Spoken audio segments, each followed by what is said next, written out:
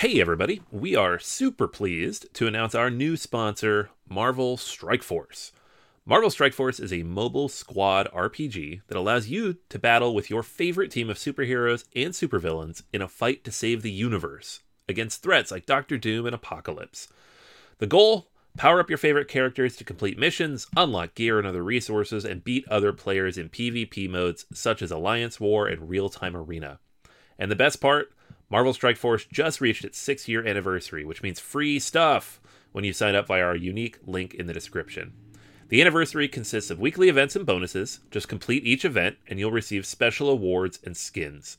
Make sure to log in each day and every week to take advantage of all the new characters that are being released specifically for this event. This will be Marvel Strike Force's most generous event to date, so don't miss out. If we have received a unique promo code for every new user, please follow our link in the description and use the promo code MAXPOOL, MAXPOOL.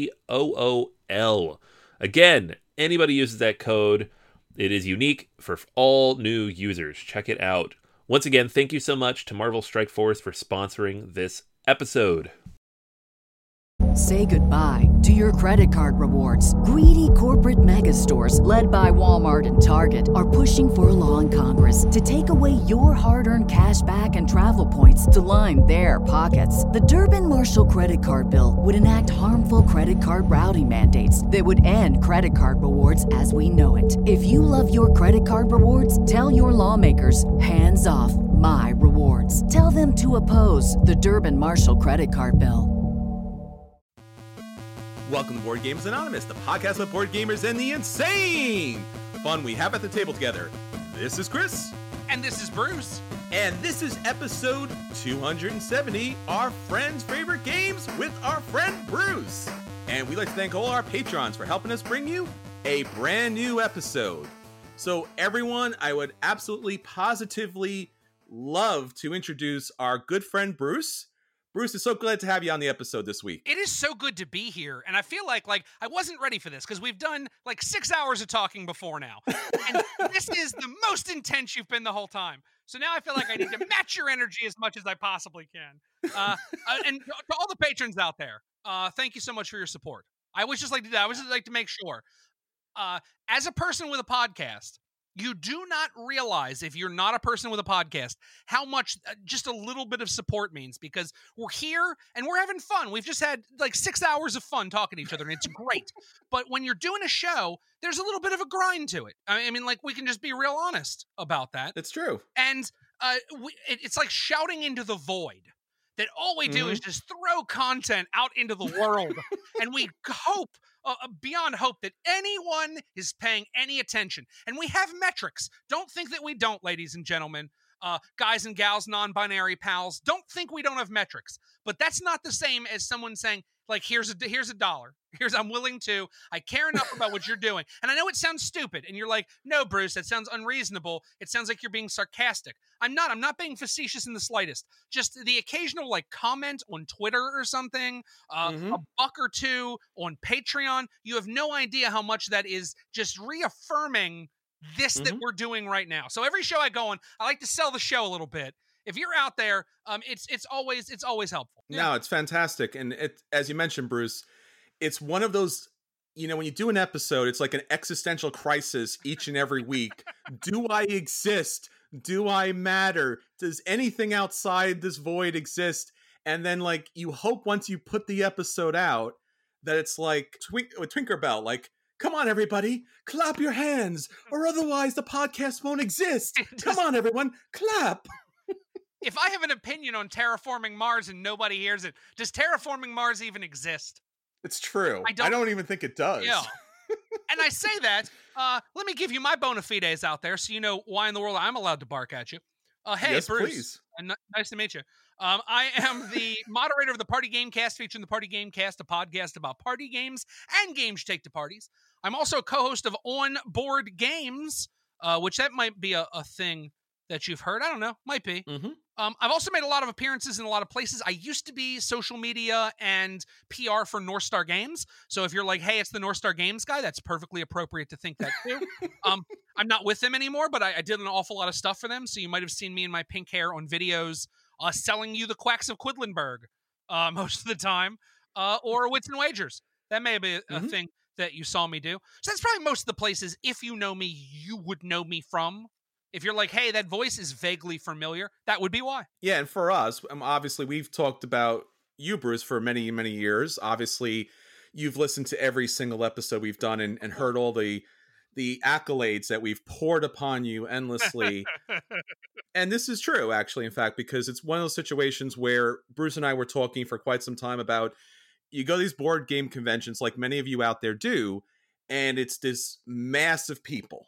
It really is just this wave, and it's endless and it's faceless, and you don't know, there's no there's no safe shore, there's no safe harbor. No. And it's so wonderful to meet and talk to and reconnect with your friends in that situation, because you're obviously there for fun, you're there for good times, you're there for, to make everything better.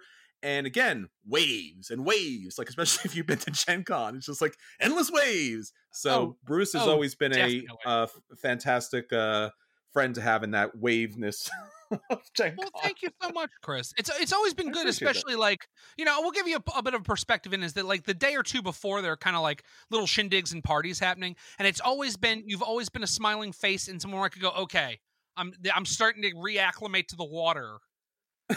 Okay, this is. Yeah. As a matter, I'll give you a fun Gen Con story. So this one got me in a lot of trouble. I didn't mean for it to, but it got misinterpreted.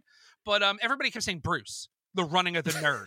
You're not ready. You're not ready. These nerds come in and they're going to trample you. Wait till you see it. And I went, oh, that's cool. So where's our booth? And they said, oh, our booth is right in front. And I went, right in front of the trampling? They were like, yes. Right in front. But we don't have a super new game, so they're just going to pass by us. Just try not to lose an arm. And I said, oh, okay, that sounds cool. So I have a friend that's a police officer. And I said, hey, do you guys have any spare riot shields? And he said, what do you want it for? And I said, you're running of the nerds, Gen Con. And he went, yeah, I think I can get you one. So he got me a riot shield. Now, the riot shield, he even said to me, he brought me this riot shield. It's an honest to goodness, like, they use it in training. And he said, look, it's a little beat up. You're going to have to do something to this. He said, like, you can't just take this thing into Gen Con as it is. It's too gnarly. He was like, I don't know if you want to, like, spray paint it pink or something or put, like, some sparkles on it. But, like, sure. you probably shouldn't bring this as is. So I slapped a couple of Happy Salmon stickers on it. And I got to the front of our booth and locked in with this riot shield as the running of the nerds came at me. And I filmed over top of the riot shield, which I thought was awesome. That's great. And I did a live video and put it on Twitter. And then later, there were all kinds of implications about what that meant and politically what it could mean, which I didn't have any of those. That wasn't my thought. My thought was, sure, I'm going to get trampled, and I'm a 300-pound dude, so if I lock my legs and I have a riot shield, people will just move around me. Like, they won't engage me, which there was an amazing... If all the bad publicity, and thank goodness there are some folks in the industry that kind of stood up for me, and they were like, yeah, I've tried to do it. Bruce did what he did for his own safety. It was the only way to get the video he got. But somebody was standing on a chair in our booth and filmed above me, and it was like a pebble in a creek. Like, I was locked in and people just streamed around me because they just didn't want to engage. But a lot of people that passed by were like, great idea, dude, as they went by. But once again, like, it got kind of misconstrued, and I did not mean for all of the other implications. But it was wild to be in the running of the nerds, like, live head on filming this, because I was legitimately nervous, but I was like, if the story I leave Gen Con with is I brought a riot shield, they, through sheer force of nerd, overwhelmed me, I'm willing to take that story. Like, oh, I got knocked down and I broke a tooth while I was in Indianapolis. But wait till I show you the footage. I was willing to do that for my art. But yeah, no, and it's enough. Like, I was glad I had it. It wasn't like no one was rude to me or mean to me, but the sheer, it's like Black Friday, like the sheer throng of people. Sure. Like, just makes it so that you feel like you need that protection. Right now, that sheer throng of people cannot get together. So I'm waiting to see what will happen with Gen Con this year, but I bet it probably won't be that intense. That's my guess. I bet you there's somebody already lining up for Gen Con, because, like you mentioned, that wave of people builds for quite some time. Oh, yeah. And it's always kind of weird because, Gen Con, like all the other conventions, are trying to do the safest thing possible. But as you mentioned, Bruce, yet at the same time, they create literally a tidal wave that Yes. just pours out. So you got some battle scars, I guess, from that situation. And the beauty is, like, nerds are wonderful people, and they do things like just slightly different than you expect. Like, if you ever go to a Weird Al concert, it's the only concert you ever go to where if someone stands up and sings with the music, people yell at them. Any other concert you go to, anything, everything except for a symphony. And if you were to stand up at a symphony, they probably would be like, I don't know why this guy's getting into it this much, but good on him. But at a Weird Al concert, if you stand up and you sing along with Weird Al, as one does at a concert, people will yell at you till you sit down. There Nerds will do that rush, but they like speed walk. Yes. And they try not to, like, it's weird, like, it's this polite frenzy that is not like anything. Like, I'm glad I did it. I am sorry for the potential implications that it brought because I had a police riot shield, but it was protection. But it's just a wild thing to see that many gamers desperately needing like the My Little Pony Magic the Gathering crossover. It's true. Well, I guess if there is any conventions this year, I know Origins moved their convention down into September and Gen Con is still waiting to decide what they're going to do. I guess we probably will all need riot shields or bubbles to kind of go to the convention next time. Maybe that'll be the thing. Everybody will just go in like a Zorb. That's right. Roll around in a Zorb. It'll just be... That would suddenly make me want to do a convention a lot more if I just did it like in one of those inflatable hamster balls. I say that if you don't know what a Zorb is, that's what a Zorb is. It's like an inflatable hamster ball. Exactly. Did you ever watch Portlandia? Yes, absolutely. Portlandia did an episode where like, hey, you're too old to go to a concert, but don't worry about it because we'll put like this giant VR, bowl over your head and you'll have a drone that will go to the concert. So you could have Gen Con with just like thousands of drones kind of flying around. Oh, don't put that idea into the world or it's going to happen. Because this is the community to do it. We'll actually talk that in a bit. And obviously, Anthony is not here with us this week. He is dealing with, some fallout from COVID. His wife is a very dedicated nurse and she came down with something. Obviously, Anthony is under the weather right now. Done the testing and we're hoping that everything comes out well. So please keep his family in your thoughts and prayers. It means a lot. Anthony's a little bit more of a private guy, but nonetheless, I know he means a lot to everyone out there and he means a lot to us. So, a lot of people in harm's way right now. So do whatever you can to kind of help out and stay quarantined in the meantime. Yeah. And, if you're out there and there's a thing you can do to help others to remain quarantined, do it. Absolutely. If you have a skill, if you're a seamstress and you can sew masks. I'm an entertainer. So I've tried to do things just to kind of keep people entertained at home. I think a lot of entertainers are doing that because we don't know what else to do because we have no marketable skills. So we're like, well, I can still tell jokes. So I'm going to keep telling jokes. So, figure out where you can be in on this. And again, like you mentioned, Bruce, the waves of nerds. I mean, it's the waves of nerds out there in the industry, the scientists, the researchers, the public officials, the doctors, the nurses, all the logistic people out there that are obviously saving lives and obviously warning us, follow the nerd's advice. Anything the nerds see, listen to the nerds. Nobody else. They know what they're doing. Yeah. The nerds are trying to help you. The problem is they're not the most socially attuned people. So they do not know exactly how to tell you this information. But trust me, they're trying to help you. Just listen. It's true. Yeah. So in the meantime, we're obviously talking about Bruce's favorites games, and we'll talk about that in a little bit. But we wanted to get to the question of the week. Now, Bruce, I don't think you've had an opportunity to answer our question of the week, which is a question that we post on Facebook, Twitter, BoardGamersAnonymous.com, our guild on Board Game Geek, pretty much everywhere that there is social media. So our question for last week, Bruce, was what would you like to see from a digital board game convention? Obviously, we talked about Origins switching to this, I guess, for June, and then obviously doing a physical convention in September.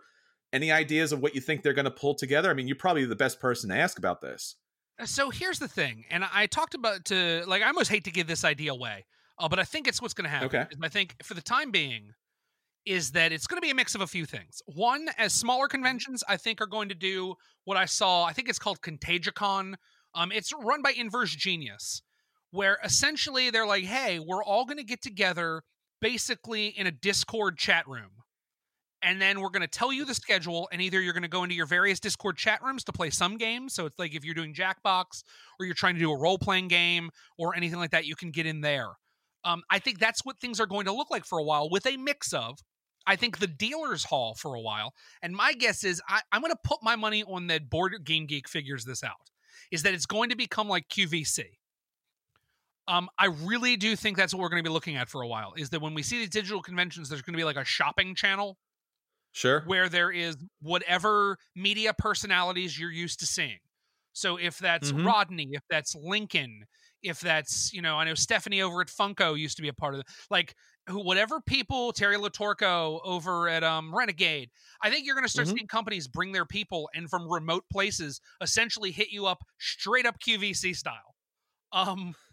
I welcome this world, because I think it's going to be there. For me, I have a certain love of like the theater of public access television. Yes. I would say if you're older, young folks not going to know what I'm talking about, but older folks are going to know the Jerry Lewis telethon. Oh, sure. Jerry Lewis every year used to have a telethon for muscular dystrophy, for MDA. And it was a 24-hour telethon, which at this point in television, pardon me, kids, normally television didn't run 24 hours. Television stopped at about midnight, 1 in the morning, and went off the air until 6 in the morning, except for Jerry Lewis. He was allowed to run 24 hours a day. And Jerry was in like his late 50s, early 60s, as I remember the telethon. And he didn't go to sleep. So come about 4:30 in the morning, Jerry was punchy. And you would see like punchy Jerry Lewis just like messing with people he had never met before. I think we're going to see a certain amount of that. Like, I think that's what some of this, because I think everything else is going to find its way. People are going to go to Roll20. People are going to go to Tabletopia. People are going to go, and that's how people are going to do that part of the convention. Is I think people are going to find their ways to play their games remotely. And I think we'll talk about that a little bit more in a couple of minutes. But whatever way you can find. And that's what, I have some ideas. We have some things we're doing, but that's going to be some part of it. But that dealer hall experience, I think, really is going to be hi, I'm Bruce from North Star Games. Let me show you what we have. We've got, according to, in the warehouse, we have 600 more remaining. So you better call while you can. Get to the website, pick one up. Let me show you the exclusives you're going to get. Like, I think that's how we're going to see that part being dealt with. I think sooner rather than later. I think it's just some company out there, maybe USAopoly, the Op. Maybe the Op is the one who does it. It's going to be somebody with a lot of titles, but someone is going to figure out how to do like a gamers shopping network. Yeah. And I think that's how that's going to work. Yeah, it's certainly going to be a challenge. And again, Gamma's been pretty tight-lipped on what this is going to look like. We talked about this a little bit last week. Tim says that he can play games from home, but would need something to convince him that the online digital comm is more than just this. Maybe temporary access to games that he normally wouldn't have to pay to play. Martin says, I'll be curious to see if any company goes digital and puts the games out that way so that they can play. He says, I certainly could see roll and writes at home that could be fun, or maybe setting up virtual ways to play. He said, I'm curious how vendors could get involved, maybe giving out some special promo codes that only work during set hours. You can come online and play their demo and maybe purchase the game from their site with that demo code. David says, the convention is not just games, it's about people. Not sure how it could be replicated digitally in any format. Sam says, I wonder if they could set up several audio-video channels where guests join in and talk about certain games and give presentations, maybe join the table with 3 to 4 people. This way you can still preserve the social connection online and actually learn more about the game. Sam says, alternately, set up 3 to 4 tables, have presenters join them, run it online to teach games and show new products. I think that's what you were talking about, Bruce. Yeah.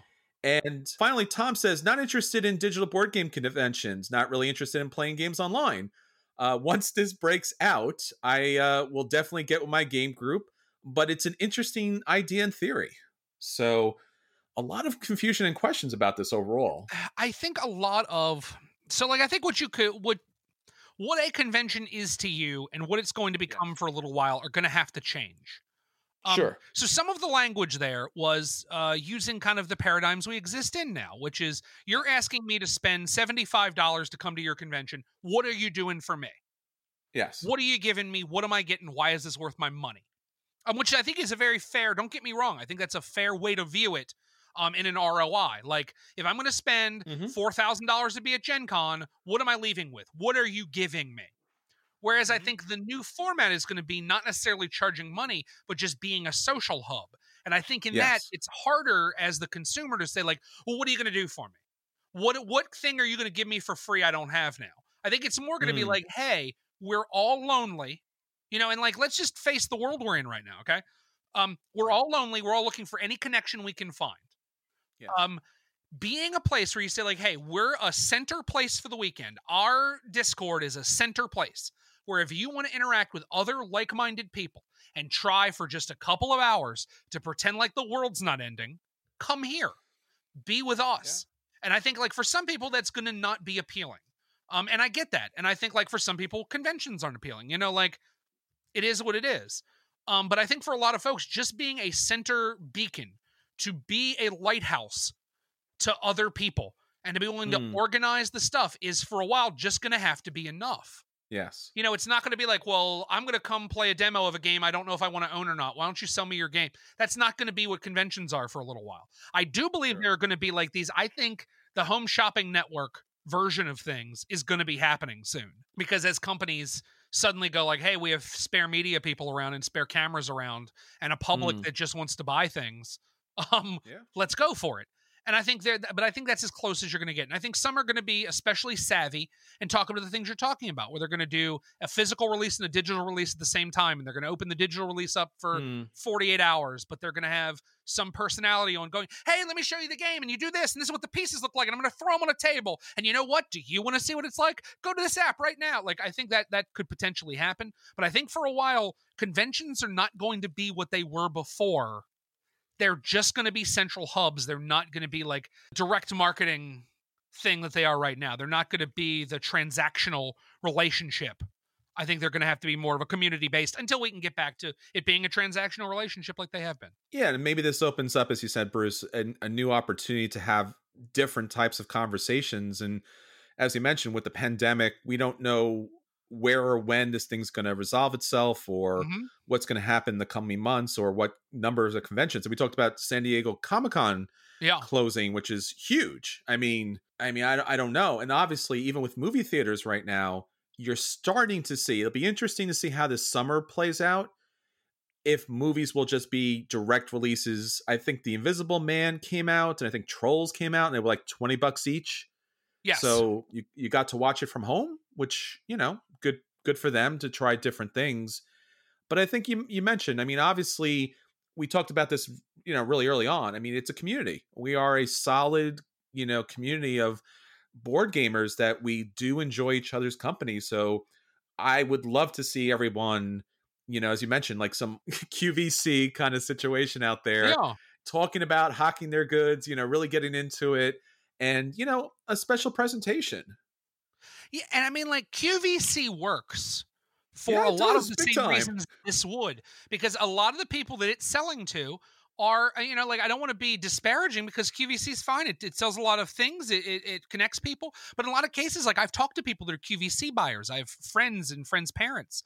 And it's that they form a connection with these hucksters, with these salesmen. And a lot of it is like, I'm here alone. I just want to see someone on the TV talk to me pleasantly. And there's nothing wrong with that. Like, and I can't state enough, like, the way I say it, just because the language I use might sound disparaging, and I don't mean it to be. It's, if what makes it so that you can be comfortable locked in your house right now, because you have to be, is, somebody on the TV talking to you about things you like and trying to sell them to you, and you can form that connection the same way we do with, like, stars in shows that we like. Anytime a movie made you cry, it's because you formed a connection with a person you don't know. Or with a character. So, like, I don't think any of this is bad, but I think that is going to be what we're going to be doing for a while, is rather than, like, trying to grab you in the aisle, it's going to be trying to grab you on your TV or your device or your tablet. And, I really like that person. I like Lisa.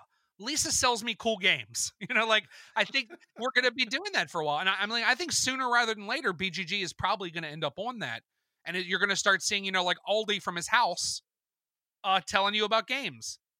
Yeah, it's true. I think, and I don't think it's bad if it helps you stay at home and it makes you happy. By all means. All right, Bruce. So that's everything that's going on with us and our listeners. Let's get on to our acquisition disorders. So, Bruce, I got two really interesting, I guess, world ending pandemic appropriate games. I'm not going to talk about Pandemic. I know. You already know about Pandemic. Yeah, and it's getting a new release. It's a smaller game, blah, blah, blah. That's kind of been there and done that. But two really positive releases out here, Bruce. I'm not too sure if you know about that. Cards Against Humanity. How do you feel about them, the company, and how do you feel about the game? Oh, I love this one. You don't understand how long an answer you're about to get. Okay. Uh-oh, go for it. So I'm going to begin with, I kickstarted the original Cards Against Humanity. Oh, nice. I was part of the $15,000 they got when they first went to Kickstarter. It was the very first thing I ever kickstarted. I like the idea of apples to apples, but dirty. There you go. I thought it was cool. I thought the idea was neat. I thought it was worth my money. I got it. I played it. I had fun with it because it's kind of a fun game. Then I played it with strangers, and I instantly wanted to light it on fire.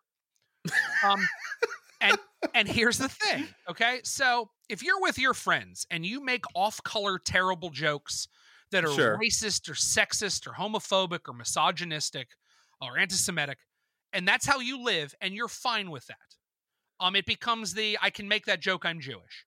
Sure. And if that's how you feel and that's how you interact with your friends, I'm not here to tell you how to live. However, when you make that joke with your friend, you may say, hey, here's a misogynistic joke. Isn't it funny that someone would think that this is the reality?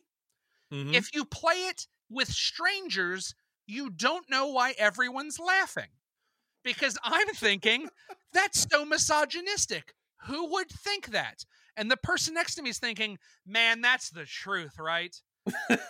And once I saw that, I stopped playing the game because that little bit of like, oh, we're dirty. And I mean, it's the same thing. Like I've always said this in every, we do as the Party Gamecast, we have a couple of panels that we do.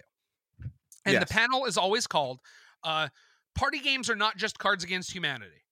And that's what the panel's called. And we do a whole thing about all the different types of party games. And I always come in and I say this. Cards Against Humanity. If you love it and you think it's awesome, you're right. If it's terrible and you think it's horrible and everything wrong with people, you're also right. Both of you are right, and I agree with you. And that is how I feel, is that, like, it's to me, the game kind of preys a little bit on our worsts rather than lifting up our best. But I will say this.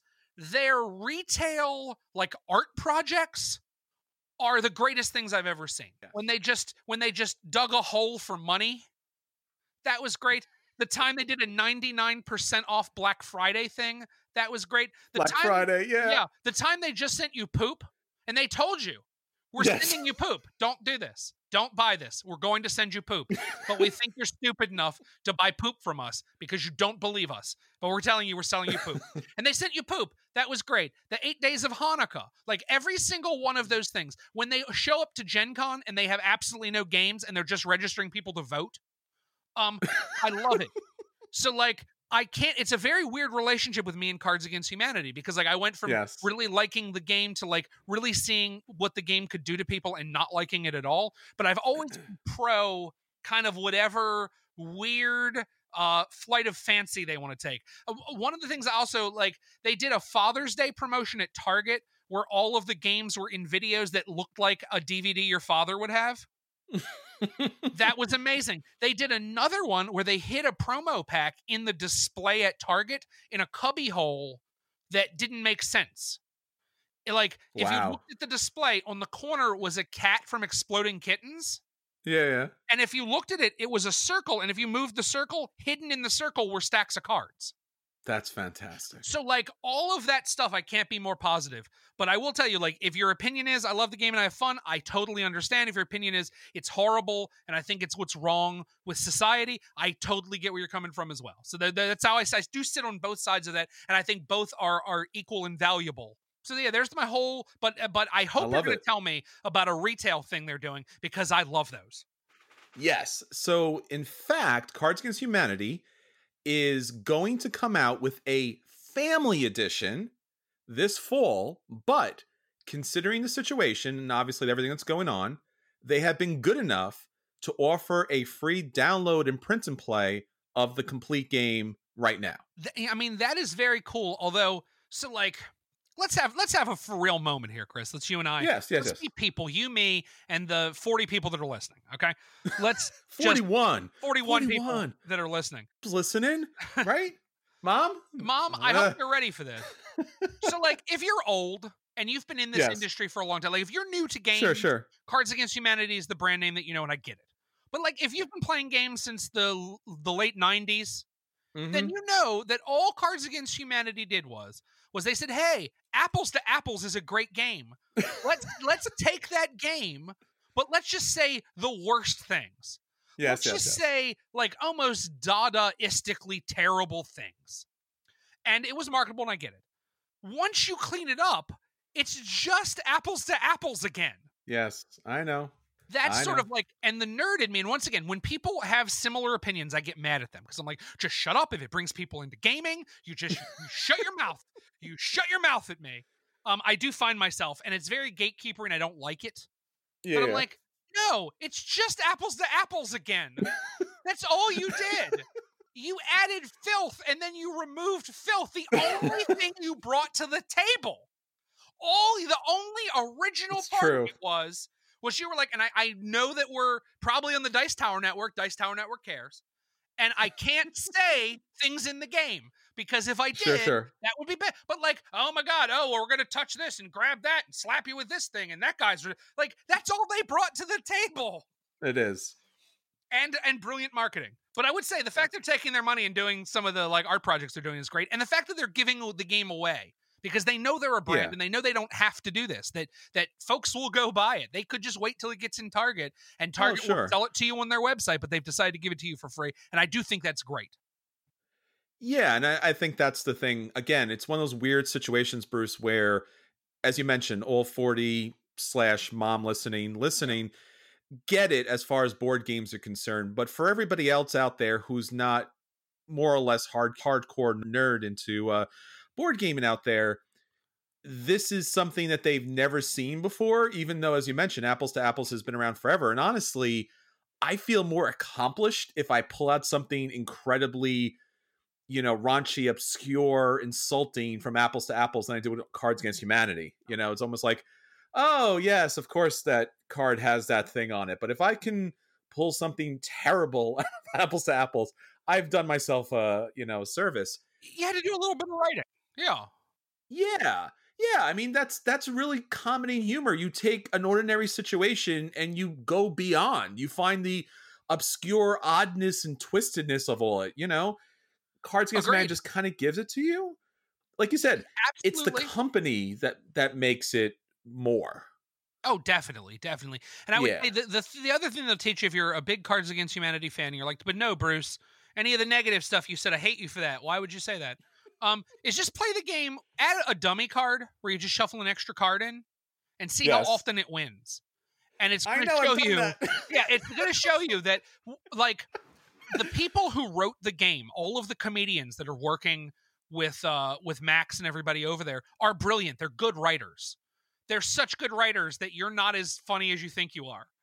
Because they're really good writers. Like, I have to credit them with that. Like, they did a good job on it. But yeah, you've heard my opinions both ways. But I just think that is to be noted if you're out there and you're still like, but no, Bruce, you don't get it. Whereas I also think like there's something about bringing Apples to Apples and showing it to people that don't know it, where they're like, oh, what even is this?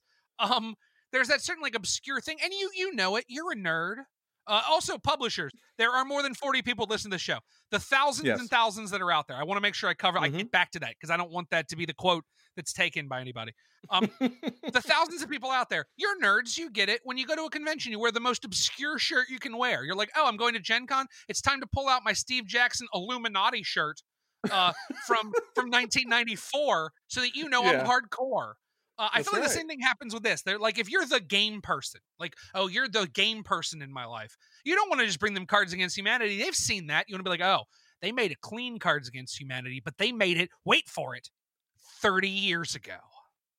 And then just show them Apples to Apples, and you're that much cooler. I think they missed the opportunity, Bruce, just to not buy out like a warehouse full of Apples to Apples games and just literally put a sticker over the front of the cover. I'm actually waiting for like their Christmas joke this year to be that they're just selling apples to apples copies with like a Cards Against Humanity sticker on it.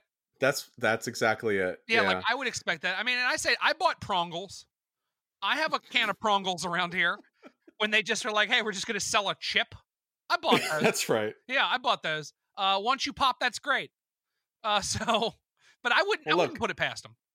As somebody who did a pure Kickstarter podcast for like over a year, and almost every other Kickstarter, at least early on, was a knockoff against Apples to Apples Cards Against Humanity, I'm done.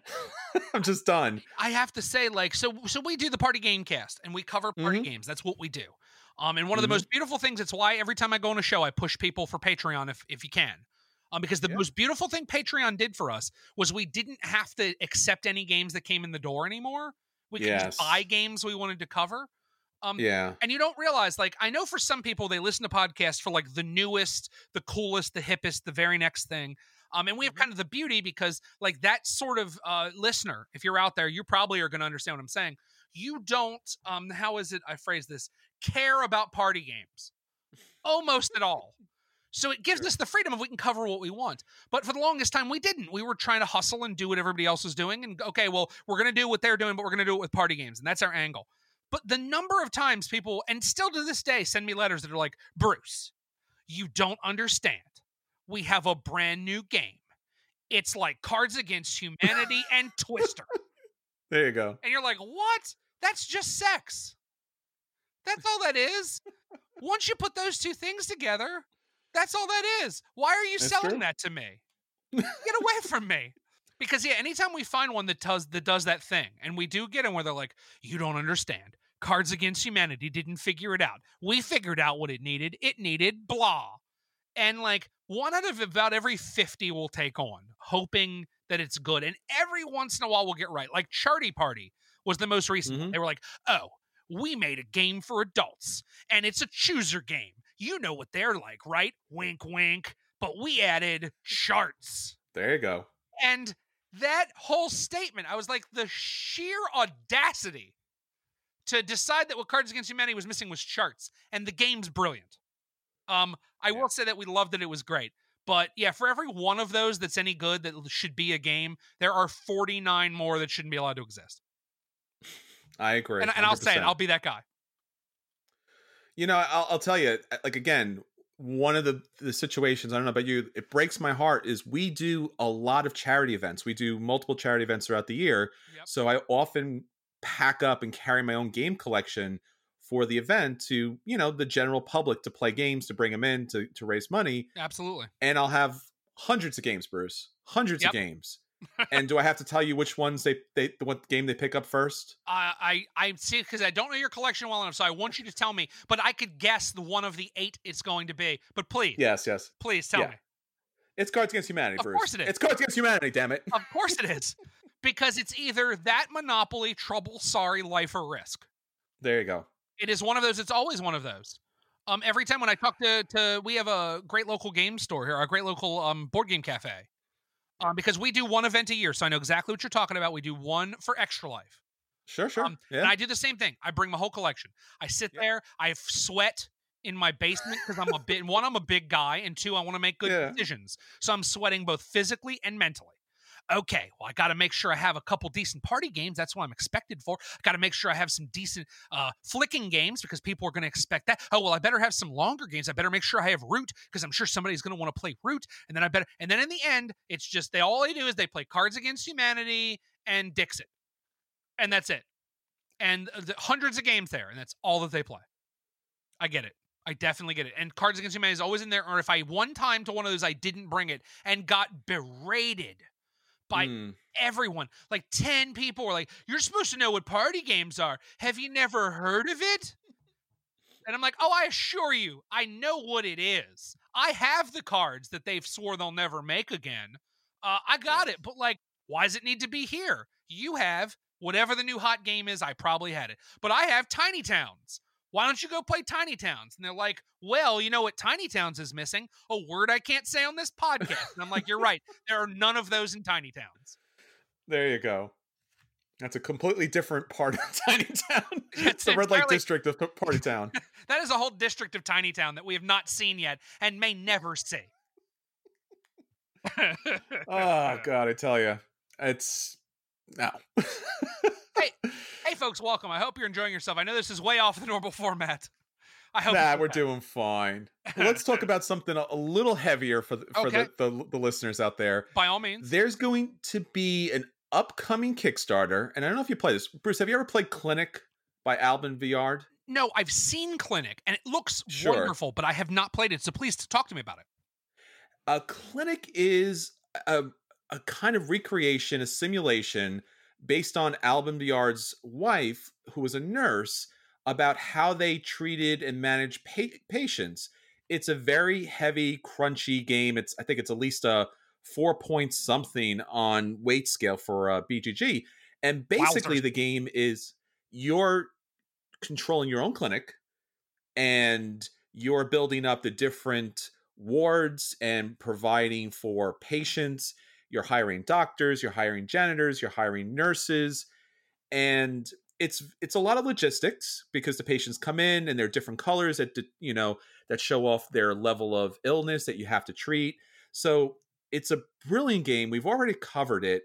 What this new Kickstarter campaign, and they haven't designated when in May it will pop up. It's Okay. literally there's literally a question mark there, Bruce. But what's so interesting about the game is it's very faithful to, again, it's abstracted, it's cubes, it's meeples and stuff, but Yeah. it's very faithful to, like, down to the point when a patient or a doctor comes to the hospital, Bruce, they bring their car and they park in the parking lot. Oh, wow. And one of the things you have to manage is there enough parking space? Because if there's not enough parking space, you can't bring any more, patients or doctors to the hospital. Oh, wow. Yeah. And then it has a ridiculous number of expansions. The recent Kickstarter had like a separate box full of expansions. And this is a reprint or a revision or, an upgrade from what it used to be. And it has everything. I'm telling you, Bruce, it has fire extinguishers. It has elderly patients going to the hospice. It has gardens. It even has zombies, Bruce. Bruce, it has zombies in the game. Of course it does. Of course it does. They were like, here's the deal. So we're a board game. And we've decided, as a board game, with the limitations that come with it, no. We want such a faithful recreation. That's right. Exactly. You need to make sure that you are not only managing the hospital and the patients in it, but you know what? Why don't you work on the parking decks too? That's right. Exactly. And they were like, but no. We want to show our whimsical side. That's Throw right. some zombies in there. And it's like you said, it's so serious and committed, and it's so heavy, and artwork by Ian O'Toole, so everything about it is streamlined to the nth degree. Yeah. And then there's zombie cubes that you could add in as expansion. So that's the base game with the expansion. This special campaign is a COVID-19 pandemic expansion. Now, oh, there's a hot take. Yeah. But here's the thing. I was a little, why is he doing this in the whole story? Yeah. And it burned up on BGG a bit. He's doing this in order to raise money to combat COVID, and in particular, the Institut Pasteur and the Salk Institute for Biological Studies. So, okay. And I think it's what we're looking at here is the expansion itself is 16 euros, and he's donating 10 euros for every copy that's purchased to medical science. Yeah. And the game itself, again, it's a little bit different because when you play the game, Bruce, it's a competitive game. Okay. This expansion, which is a small expansion, actually makes it a cooperative game. Okay.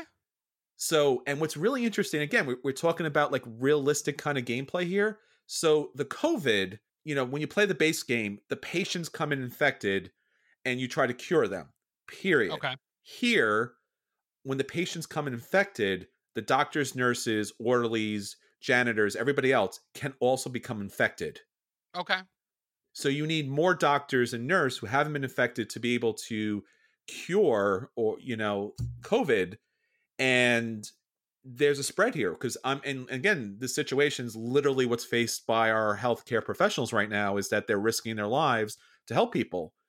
So, I mean, it's, again, a faithful recreation of the situation that people are dealing with as you run out of medical staff because of the situation that keeps spreading. So, Clinic the Deluxe Edition, the COVID-19 pandemic, will be up on Kickstarter at some point in May. When, I'm not too sure because they haven't released that yet.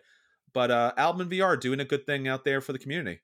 Plus, it's kind of neat when you can see games do this thing where they become like almost like an art house film. Yes. You know, where they're like, look, we're going to try to show you a thing here. And I think that's really neat. Like one of the things I really liked about when I was at North Star was if you looked at evolution does not do a great job teaching you evolution, but it does an amazing job teaching you ecosystems. Sure. And that's what it was credited for. That's why there were copies in universities all over the world, was because it taught like an entire 201 class about ecosystems in an hour board game. Whenever a board game can do this art house thing, I would say Freedom the Underground Railroad is another one that can do that. Twilight Struggle is another great one. Founding Fathers, I think, has a certain amount to it. I've heard Watergate does. Yes. When a game can say, here's what we're going to do. You know games, you know gaming, you're a gamer. Beautiful. We're now going to take that thing in you that makes you want to interact with systems, and we're going to use it to teach you a thing. I always think that's great. And it sounds like with this, it's getting a little into the nitty-gritty of teaching you why this is such a difficult problem, why this is so hard for us right now as a world, not just any given place, not just, some random country you've never been to, but every country in the world is facing this. And I think it's cool that this game is teaching you why this is difficult, why this is overwhelming everyone. Absolutely. And the fact is that they're bringing people together in a co-op version of this game is really smart, because I think that's really what we need to do. So as you mentioned, Bruce, it doesn't always give us every lesson or everything we need to know about a situation, but maybe it does touch on the most important things. Yeah. And I think through the window of games, that's how it's going to have to work. Games can teach you one small thing here and one small thing there, and you learn a little more about yourself and a little more about the systems that are around you. It's true. All right, so that's everything from our acquisition disorders. Let's get on to the games that are hitting the table, and especially in this case, the tablet, online, everywhere else that you can actually get a game out there. So, Bruce, tell us about what you're doing, what your gaming's looking like these days. Okay, so what ended up happening here was so we have our podcast. We have 6 people on the podcast because it's party games, so you can't really cover that with 2 people. So we have 6 people. And to manage 6 people, because you and I were talking about this ahead of time, you really got to be in the same room. Yeah. So we can't be right now. So it sort of changed the focus of what we're doing. So what we've started doing is we started up a Twitch channel, twitch.tv/thepartygamecast, and we're playing games there. So what we've done is now we do 3 days a week. On Tuesdays, we actually take a dating simulator, and we do dating simulator games, which I had not played a lot of video games for a lot of years and did not realize this genre was real. It's a big thing. Yeah, I learned it through a marketing piece made by KFC called "I Love You, Colonel Sanders." I saw that. I love you, Colonel Sanders. And it was that we actually talked about it on the Party Gamecast because we couldn't believe it was real. So we were like, we were sitting here doing Jackbox, which we'll talk about more in a minute. But we were like, is that a real thing? Download that. And then we ended up 3 hours later, we had found one of our endings to what happened trying to get Colonel Sanders to fall in love with you and also work with you on a chicken restaurant. So I was like, what is this? And my wife was like, there's a whole genre of games that are just dating simulators. So then we started working on another one that was a pigeon dating simulator.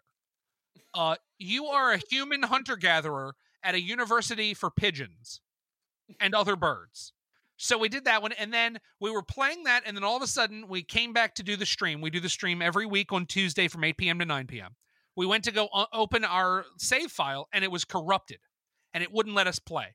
So we're scrambling. We're like here, you're like, just kind of talking to the camera, like, hey, everybody, bear with us. And then we found a daddy dating simulator where you are a hot daddy trying to date other hot daddies. And it is great. It is hilarious and funny and poignant. And that's the one that we're playing now. So what's at the table is, I think it's just called like Dream Daddy. That is our current hitting on Tuesdays. Thursdays, I do a quiz show called the Shut-In Quiz Show, where I make my own quiz every week because I miss that. And then the big one to talk about is every Saturday. Previously, it was from 2 p.m. to midnight. Now I think it's going to start running 6 p.m. to midnight. Is we play all of the Jackbox games. So I'll ask Chris, do you know about those? Have they been talked about on this show? Is that a thing, or is it just it's so board game that we don't cover video games on this show? No, we do cover video games on the show. I mean, obviously, we were all big video gamers before we got into board gaming, Yeah. and vice versa for many people out there. I haven't mentioned the Jack games in quite some time, but I go back the old days where you had a CD-ROM Oh, and you yeah. played that game. And again, it was like at the time, it was as risque as Cards Against Humanity at the point. Like every once in a while, we'd throw something out there. So Oh my goodness. yeah, I've actually played these things at parties where I'm like just very suspect about it. I'm just like, this is not going to really work. This is going to be incredibly dumb and ridiculous, but it's actually a lot of fun. Yeah, and what we found is, so we have all of them. We have all 6 party packs. And then we also are collecting extra games, like Drawful 2 was a separate thing. There's one called Use Your Words that is brilliant. Use Your Words is as good as any single game in the Jackbox series, we think, with few exceptions. But what we do is we essentially sort of like host it almost like an old MTV show, where between games we'll kind of come on and talk to you, and then we'll put up a menu of available games, and we just play for hours for anybody that wants to pop in and play Jackbox games. But they work brilliantly, and we were talking about this earlier, the crossover of video games to board games. Video games are just doing better right now. Yes, absolutely. Because video games have said, look, we're video games, but how do we get people together? Whereas board games, for some reason, think that like getting together part isn't automatic because they're a board game. And they aren't saying like, well, what can a video game do to help me? What can it do to break the world that we're in? And I think if you look at a game, like, have you played Slay the Spire? Yes, unfortunately, I'm locked into it forever now. So Slay the Spire it's a deck building game.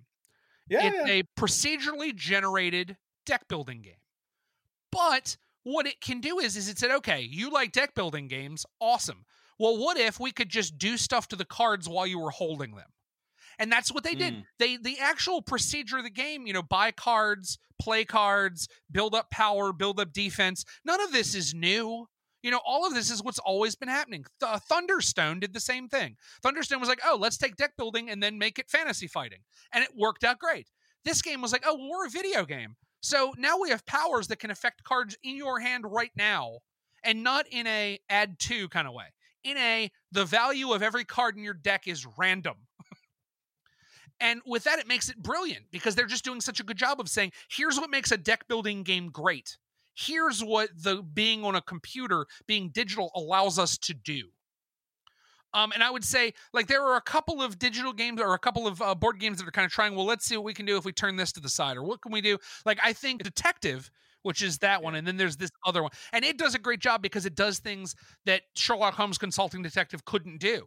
It does things like if you appear at a place at the wrong time, you don't see the right person. So you have to make sure you go there in the evening rather than the morning. So it's doing a good job of that crossover. But by and large, what video games say is, hey, we know one problem with party games is that you can recognize people's handwriting. So how about we just have them type it on a screen and then you can't tell the handwriting anymore? Or maybe it would be a bit awkward and you would like something else to host. So Cookie Masterson's going to host the game for you.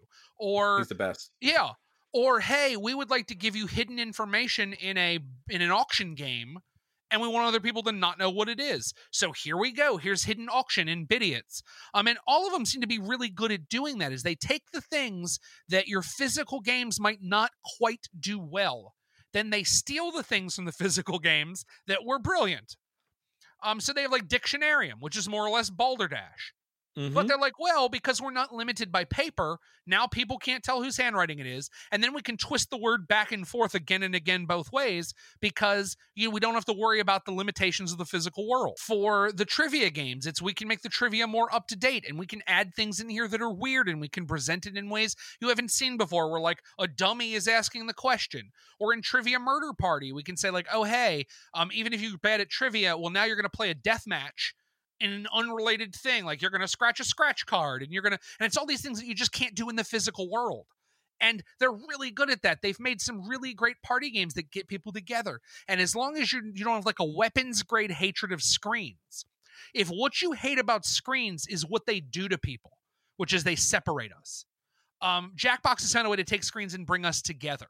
And it's done it in a way that is disarming because we all have our phones. Like, you can hate that we do, but we all do. and we're used to it, and it's a thing on our person. Chronicles of Crime. That's the game. There you go. Chronicles of Crime. Sorry, I had to get that in. Um, but like we all have our devices and we're used to them and they're a part of us now. So rather than look at that and say that that's the enemy, they're saying, well, how can we use that thing in your hand to bring us all together in the room?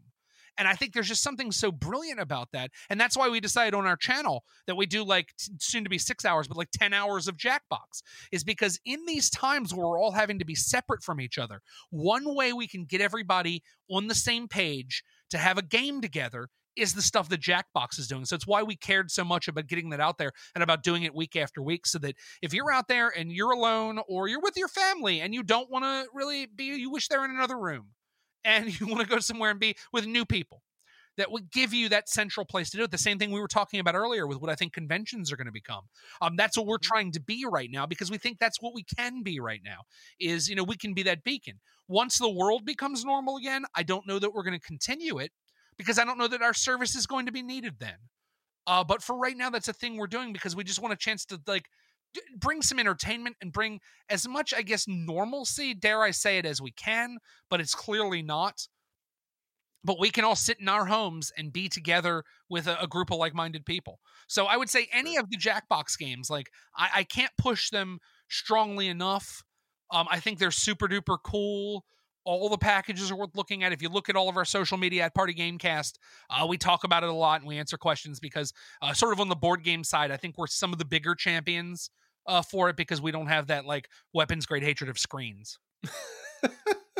Of all things digital, huh? Yeah, exactly. We're like, hey, whatever it is that brings people together. Like, one more I will mention, just because I'm talking about video games and I like to do this thing, is keep talking and nobody explodes. Is this one that you're aware of? I heard about it. I haven't played it. Okay, so here's the whole, let me give you the premise of the game, because I think this was the first one that turned me from that grognard board gamer that was like, no, screens are terrible, you need to stop it, to me going like, oh, this is what they're doing over there. So, you know how like every 90s movie, there's like a bomb, and the bomb is going to blow up the whole city. And luckily, we have a phone, an old school corded phone to the bomb. And we have on one end of the phone someone that very clearly knows how to disarm a bomb. I don't know why we don't send them in, but we don't. But what we have at the bomb is just a civilian, like just a bank teller that for some reason is staring at this 9 megaton bomb. And fortunately, one person knows how to defuse the bomb and the other person is at the bomb. That is the premise of the game. Gotcha. So one person can see the bomb, and that's on their screen. And then there's actually a book you can print out. You can look at it on your device, or I actually physically printed and spiral bound them.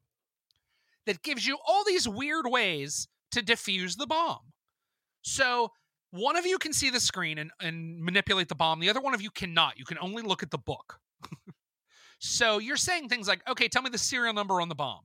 And that person's going to the bottom and going, HG48C. And they're going, okay, the last letter C. Yes. Okay, so if it's C, do you see wires? Yeah, there's 5 wires. Okay, are any of them striped? Because the book says, if you see a bomb with the last letter of the code is C, go to page 4 to defuse wires. And they're trying to frantically, before the bomb goes off, go through this whole song and dance of an interrupted communication game. But rather than a lot of times like we do in board gaming, where the situations are incredibly contrived, we love games like, I love UGTECT. What I love about UGTECT is beating somebody with an inflatable club. It's great. I've never had a game of UGTECT that didn't devolve into beating someone with an inflatable club. But it's because the whole premise of the game is like, it's very gamey. It's very like, okay, so you're cavemen, and you need to build a structure, but you can only do it by hitting someone with an inflatable club. And you're like, okay, this is a game. Whereas for Keep Talking, Nobody Explodes, it's the same amount of restricted communication, but they've done it in a scenario from a movie where they're like, oh, you've seen these movies. It's a movie trope you've seen over and over and over again. Like one of the things I think makes Cash and Guns work so well is that the trope behind Cash and Guns is we're going to play Reservoir Dogs, the home game. And you know that movie, and you know those guys in the suits, and you know we're splitting up the loot, and you know all we have are guns. And it makes it work because the game doesn't seem as contrived because you've seen it in a movie. I think the same thing for Keep Talking and Nobody Explodes. This contrived communication, if I can only tell you certain things because you can only give me some information, is done in this book to the screen so well. And what it does is in an old version, that may have been like a device in the middle of the table, a plastic doohickey. With this, they're like, well, hey, why take the time to print the plastic doohickey when we can just make it a thing on the screen and we can vary it all the time and we can make it easier if you're not good at it and we can make it harder if you're brilliant at it. And it's just such a great game. And I think a lot of what it sits on is the idea that you've seen this in a movie before. So if you're distance playing, you literally can play it over a phone. You can play it over Skype without video. And it feels even more thematic because I'm here at my computer trying to save the city, and you're there terrified at the bomb trying to figure out how to manipulate it. So I think it's just another case of a video game that's doing a great job of just feeling super thematic and bringing people together while also leveraging what makes video games video games. It's true. Yeah. Very much so. All right, so that's everything that's hitting our Twitch stream. Now on to our feature review. So for our feature review this week, it's Bruce. Bruce is going to be our feature. Oh, there's been so gosh darn much of me. I thank you for making it this far. Thank you. I appreciate it. We're going to squeeze as much Bruce and him that we can in this podcast. Oh, if I had $1 for every time that's happened. Well, Bruce, we want to get down to you. I mean, obviously, you're here. And the question that everyone always asks, which is almost an impossible question to answer to anyone who actually does a podcast or works in the game industry, because it's just like breathing. So which one is your favorite breath?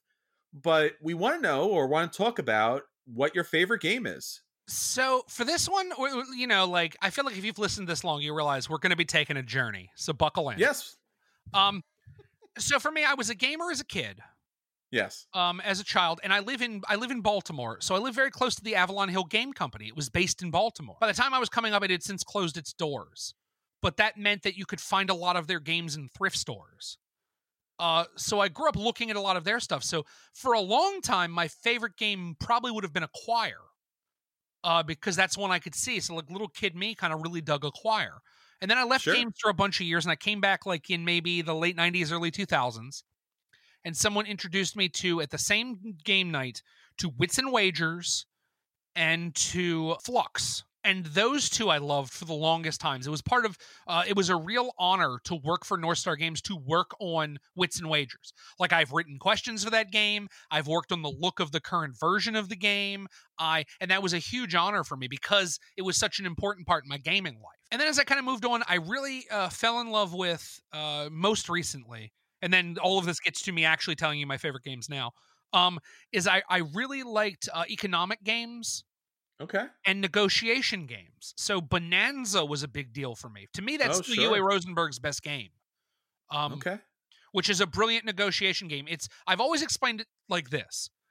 You know all the visceral, cutthroat negotiation of Monopoly? Like that part you really like, where you're like, no, grandma, you're going to give me everything. And if you roll a 6, I'm taking your walker too. All of that is in there and none of the dice rolling. And it plays in like 40 minutes. Yeah. But it's all of the, do you think you can pay for Ventnor? Because I've got me and my $500 says you can't afford it. So here's what we're going to do. How about I let you out of Ventnor? You give me Park Place, and I shut up and let you keep moving. It's all of that in bean fields. It's a game about growing beans. Yes. And I love that about it. Like, it's such a weird theme, and that for a lot of years was my favorite game because it's all the negotiation. Because essentially, if you don't know the game, you're growing beans, and every card has what's called a beanometer on it, which I also just love that contrived name. Hey, this many beans in your bean field will make you this much money. And the main deal with the game is cards go in your hand one way, one direction, left or right, and they go out of your hand the other way. And when you play cards, you do not get to choose what the next card is. It's the next card in your hand, whether you like it or not. Every turn, 2 cards come up in the middle, and you can use those in negotiations. So essentially what you're doing is this. You're like, okay, I have a bean field of red beans and a bean field of coffee beans, and these other beans are not those beans. And these beans might be more valuable. According to the banometer, they might be worth a fortune. But if they go in my fields, I have to pull my beans up, and I do not want to do that. So I'm going to make all these crazy negotiations to get beans that work for me and get rid of the beans I don't want. Simple premise. But it makes it so that it creates a world where something that is mathematically less advantageous to you is still your best move. And because of that, the negotiations are brilliant. Because it allows you to say, like, look, how about that bean you have there? I only need 2 of those cards and I make $11. And you're going to give that to me because I have these 2 trash beans and you need trash beans. And the other person goes, well, why don't you give me a slightly better deal? And you're like, why don't you eat that good bean that's going to destroy everything you've built? No, you're not going to do that? Cool. I'll take it off your hands. And that negotiation can happen. And it's great. It is all of the visceral murdering of Monopoly, none of the dice rolling. And that is what makes it great. And for many years, that was my favorite game. And then I found that if you take that and you take my previous love of Acquire, and then you take my love of Bonanza, and you put them together, you end up at Lords of Vegas, which for quite a while, that is still a game that is very close to my heart. I love Lords of Vegas. Because it's, once again, it's negotiating everything, but then sometimes you can roll dice to change stuff. And I like that about it. And then I also really, for a while, would have called my favorite game Stockpile, which is a really neat, like, stock game, but it's really more about kind of like auctions and manipulation. And now I would say, and I think some of this is the pandemic doing this to me, is I love whatever this type of game is where you solve a crime. Like Sherlock Holmes Consulting Detective and Chronicles of Crime and Detective and probably Detective of Crime and probably Chronicles of Sherlock Holmes and just all of these that are various like games where you and a group of people solve a murder. I normally don't like co-ops. I have a vicious weapons grade hatred of co-ops. If a game's too thematic, I've put points against a game being too thematic. If you're just trying too hard to be the theme, I really dislike you. Arkham Horror is the one I point to the most. Richard Launius, designer Arkham Horror, great dude, really like him. Talk to him often. Every time we talk, I say, Richard, I wish you made better games. Because I want to buy your games because I like you so much. But you've made thematic garbage where all you do is roll dice and look at cards and use the cards to roll dice. And I hate it. So normally if a game's too thematic, it turns me right off. I want mechanisms. But for some reason, these games are both highly thematic and also cooperative, which is usually my least favorite thing. But put them together and they're brilliant. If you're out there and you're like, hey, I'm in this crisis, I have to be at home, I want to connect to people. Games like Sherlock Holmes Consulting Detective over Zoom work fantastically. You have to make very few conceits to make them work. Even the one of the series I kind of like the least, which is Detective. I just bought a copy of Detective because I think over like all of our devices, it's going to be better than some of the other games. But this idea of like working together to look in the newspaper to find this weird clue from 6 months ago that ties to what Moriarty is doing right now, all of that I just think is so cool and so brilliant that right now, talking about my favorite game, I would say it is whatever this genre is called. And I don't think there's a lot of games in this genre, but it's this Sherlock Holmes Consulting Detective, Chronicles of Crime, like whatever this thing is, I love it because it allows me to, I'd heard people talk about games in the past. So they're like, oh, I love the game even if I lose all the time. And I would think like, oh, good for you. I don't normally like games I lose all the time. I'm terrible at Sherlock Holmes Consulting Detective. And in the game, you're facing Sherlock Holmes, which if you're not aware, he is literature's greatest detective. You can't beat him. The goal of the game is to beat Sherlock Holmes. You're not capable. And if you tell me, if in all of the different ways on social media you can connect to both me and this show, and you say, oh, no, Bruce, I beat Sherlock Holmes, you're a cheater and a liar. No, you didn't. You can't beat Batman in a fight. You can't beat Sherlock Holmes in a detective competition. So I am terrible at it. I always lose to Sherlock Holmes. I love it. I love going through it. I love finding the B plot. Do you know the game, or should I go through like a little bit of how it works? No, I know the game, but maybe you want to go through just generally, yeah. Absolutely. So essentially what happens is this, is you are given in the box of Sherlock Holmes Consulting Detective. You're given a newspaper printed on newspaper. You are given a directory of London. You are given a map of London. There's the game. You open up a book. the book tells you something you and Sherlock Holmes are hanging out at, because you're not even Watson. There's Sherlock Holmes, you know him. There's Watson, who's kind of allowed to be around Sherlock Holmes. And then there's us, and we're like weird fanboy groupies that just hang out around Sherlock Holmes while he insults us because we're so stupid. And that's our deal. But he'll be somewhere and he'll be like, oh, we did one the other day where he literally, the entire intro paragraph, normally like you read the beginning and it's a story telling you where you are now. What's happening with Sherlock Holmes? Who is he talking to? What's the beginning of the case? Sherlock Holmes the other day, this jerk, sent us a message at the beginning that just said, I was reading the newspaper today. There's something quite interesting. That was it. So with that and the title of the case, which the title of the case, I don't want to give away, but it involved animals. And we were like, oh, well, I guess we need to look for animals. But that's all you have. Is Sherlock Holmes gives you a loose beginning to the game that is literary, and then you have to use the newspapers you have available, which as the game goes on, every time you've used a newspaper in a previous case, you're allowed access to it the next time. So all you have are newspapers, the map of London, and a directory, and that's it. Every time you work as a group and you say, okay, we're going to investigate here. And usually you're there because something in the newspapers you read or the little bit that Sherlock Holmes helps you with told you that you should follow a lead somewhere. So for instance, we had one that was about an animal and something had happened at the park. So we were like, well, we better go to the park. So the park is located at a part of town in a specific number, and then choose your own adventure style. You read the book and the book tells you what happens. And sometimes the book's a jerk, which is like, I usually don't like that, but if you follow a red herring clue too specifically, it will literally like insult you for doing it. Like we did one where something on something was a business, and the business that we had was Something and Sons. And in the directory was Something and Company. And we were like, oh, I bet we're going to learn about the history of Something and Company being Something and Sons. And we said, okay, let's go there. Let's see what it is. And the whole exchange you read was the owner said, what does your thing say? Well, it says Something and Sons. Come outside.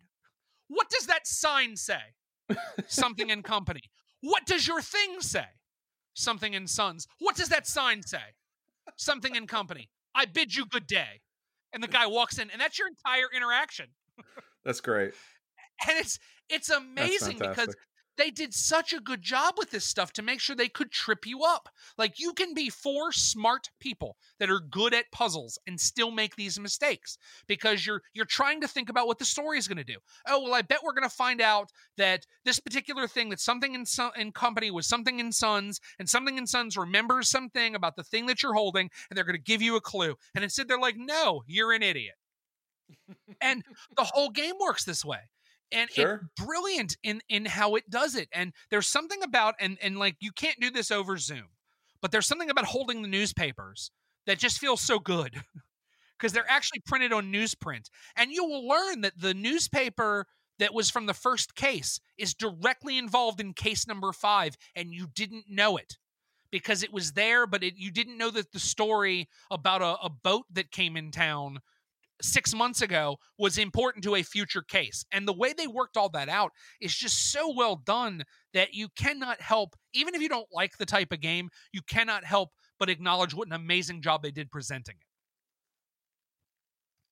So yeah, that's it for me. And I would say like Chronicles of Crime took that, and like I said, because they're using computers and apps, they're like, oh, well, now we can do this, but rather than you go to a place and they specifically answer a set of questions because we printed the book, now you're going to put cards in front of your screen that are asking about specific types of things. Like, I want to know about weapons. I want to know about poisons. I want to know about clothing. So you have specific answers in specific locations, and it knows time. So if somebody is moving around the city, you have to figure out where they're moving. Which still, it takes the interaction of Sherlock Holmes consulting detective, that we're together, we're a group of people, we're solving a crime, we care about this murder, and it's using that next thing to kind of up it a little bit that you just couldn't do in just, print format. And I think it's just brilliant. Detective does sort of the exact same thing as Sherlock Holmes, but rather than it working in the medium of newspapers, it works on like websites, and you're allowed to use Wikipedia and stuff, which is kind of neat. But yeah, all of them are just brilliant, and there's just something about this type of game that right now really has gotten a hold of me, And it is like my favorite type of games, enough that I link them all together. Wonderful. Yeah. Absolutely. And it's what, like you said, Bruce, it's one of those situations where I know Anthony's talked about the game a lot, but it doesn't get enough attention, and it's such a unique theme.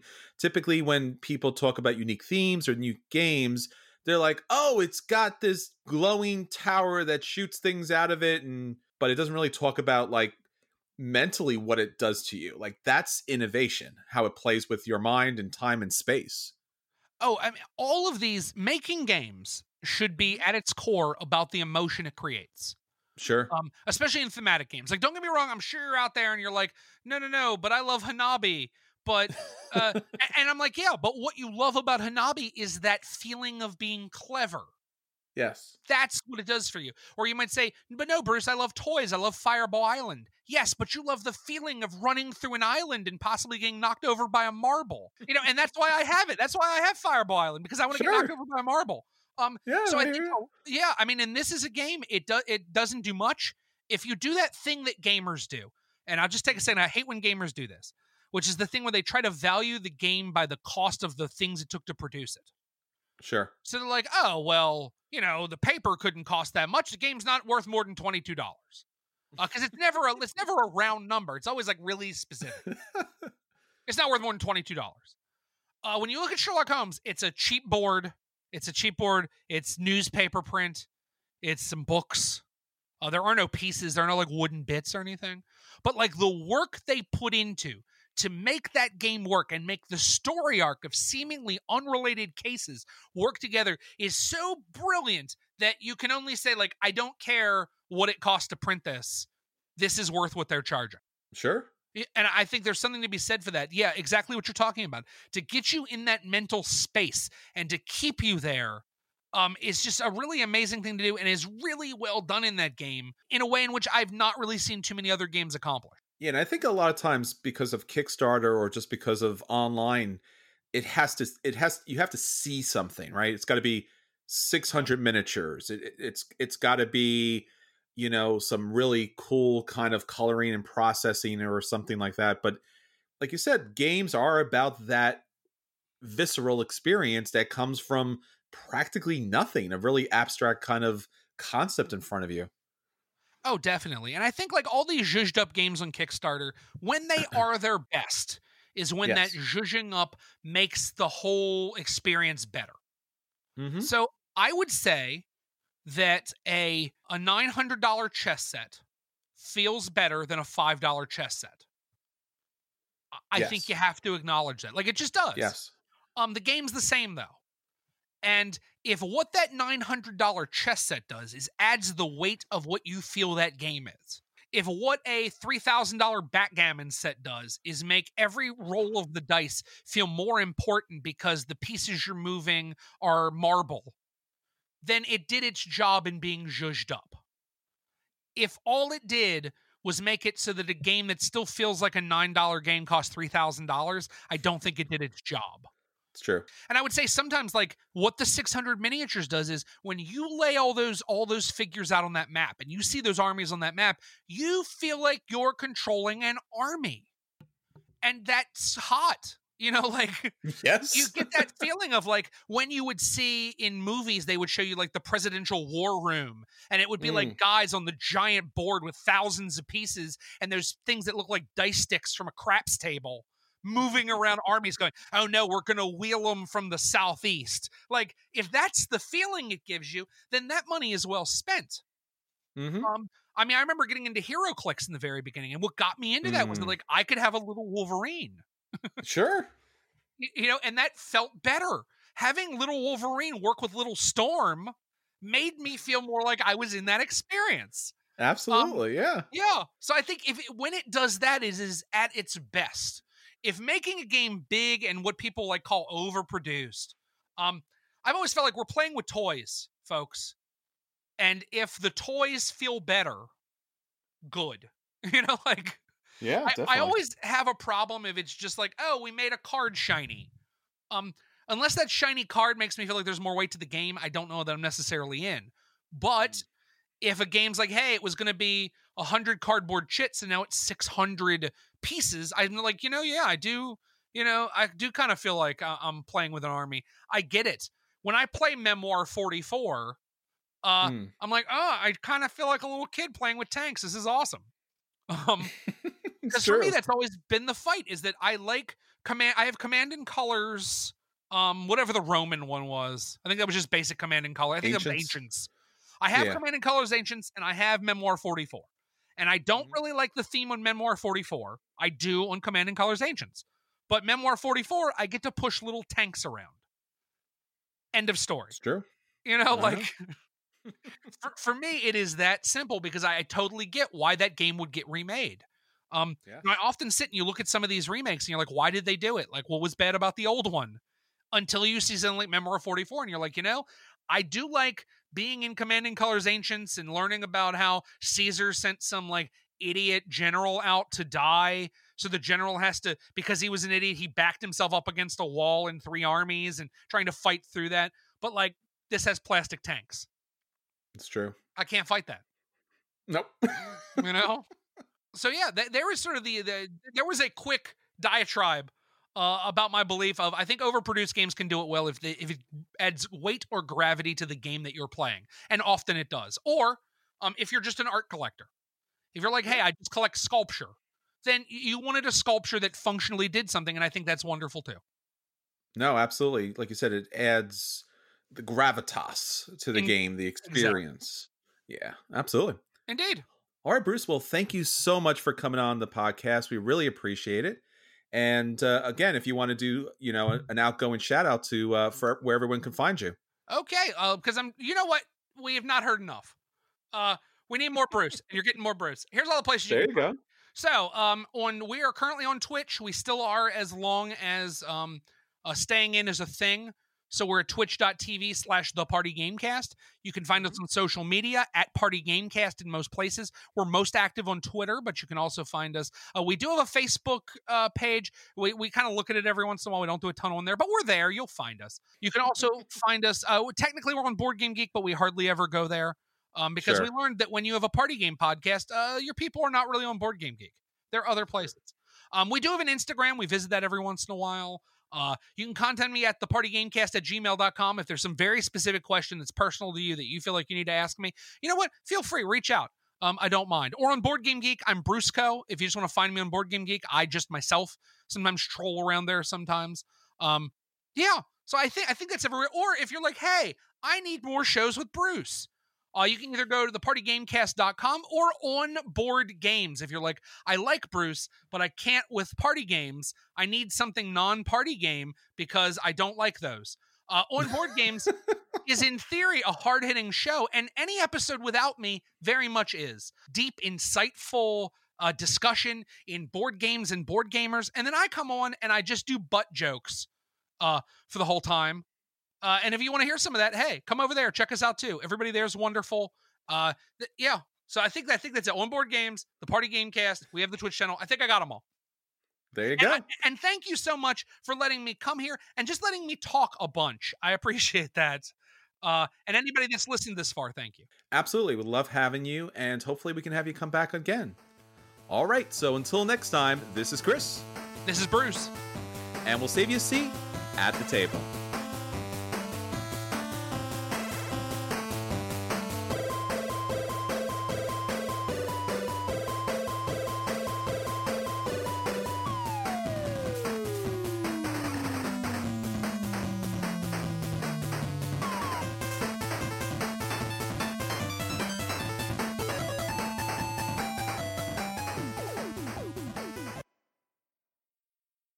Say goodbye to your credit card rewards. Greedy corporate mega stores, led by Walmart and Target, are pushing for a law in Congress to take away your hard-earned cash back and travel points to line their pockets. The Durbin-Marshall credit card bill would enact harmful credit card routing mandates that would end credit card rewards as we know it. If you love your credit card rewards, tell your lawmakers, hands off my rewards. Tell them to oppose the Durbin-Marshall credit card bill.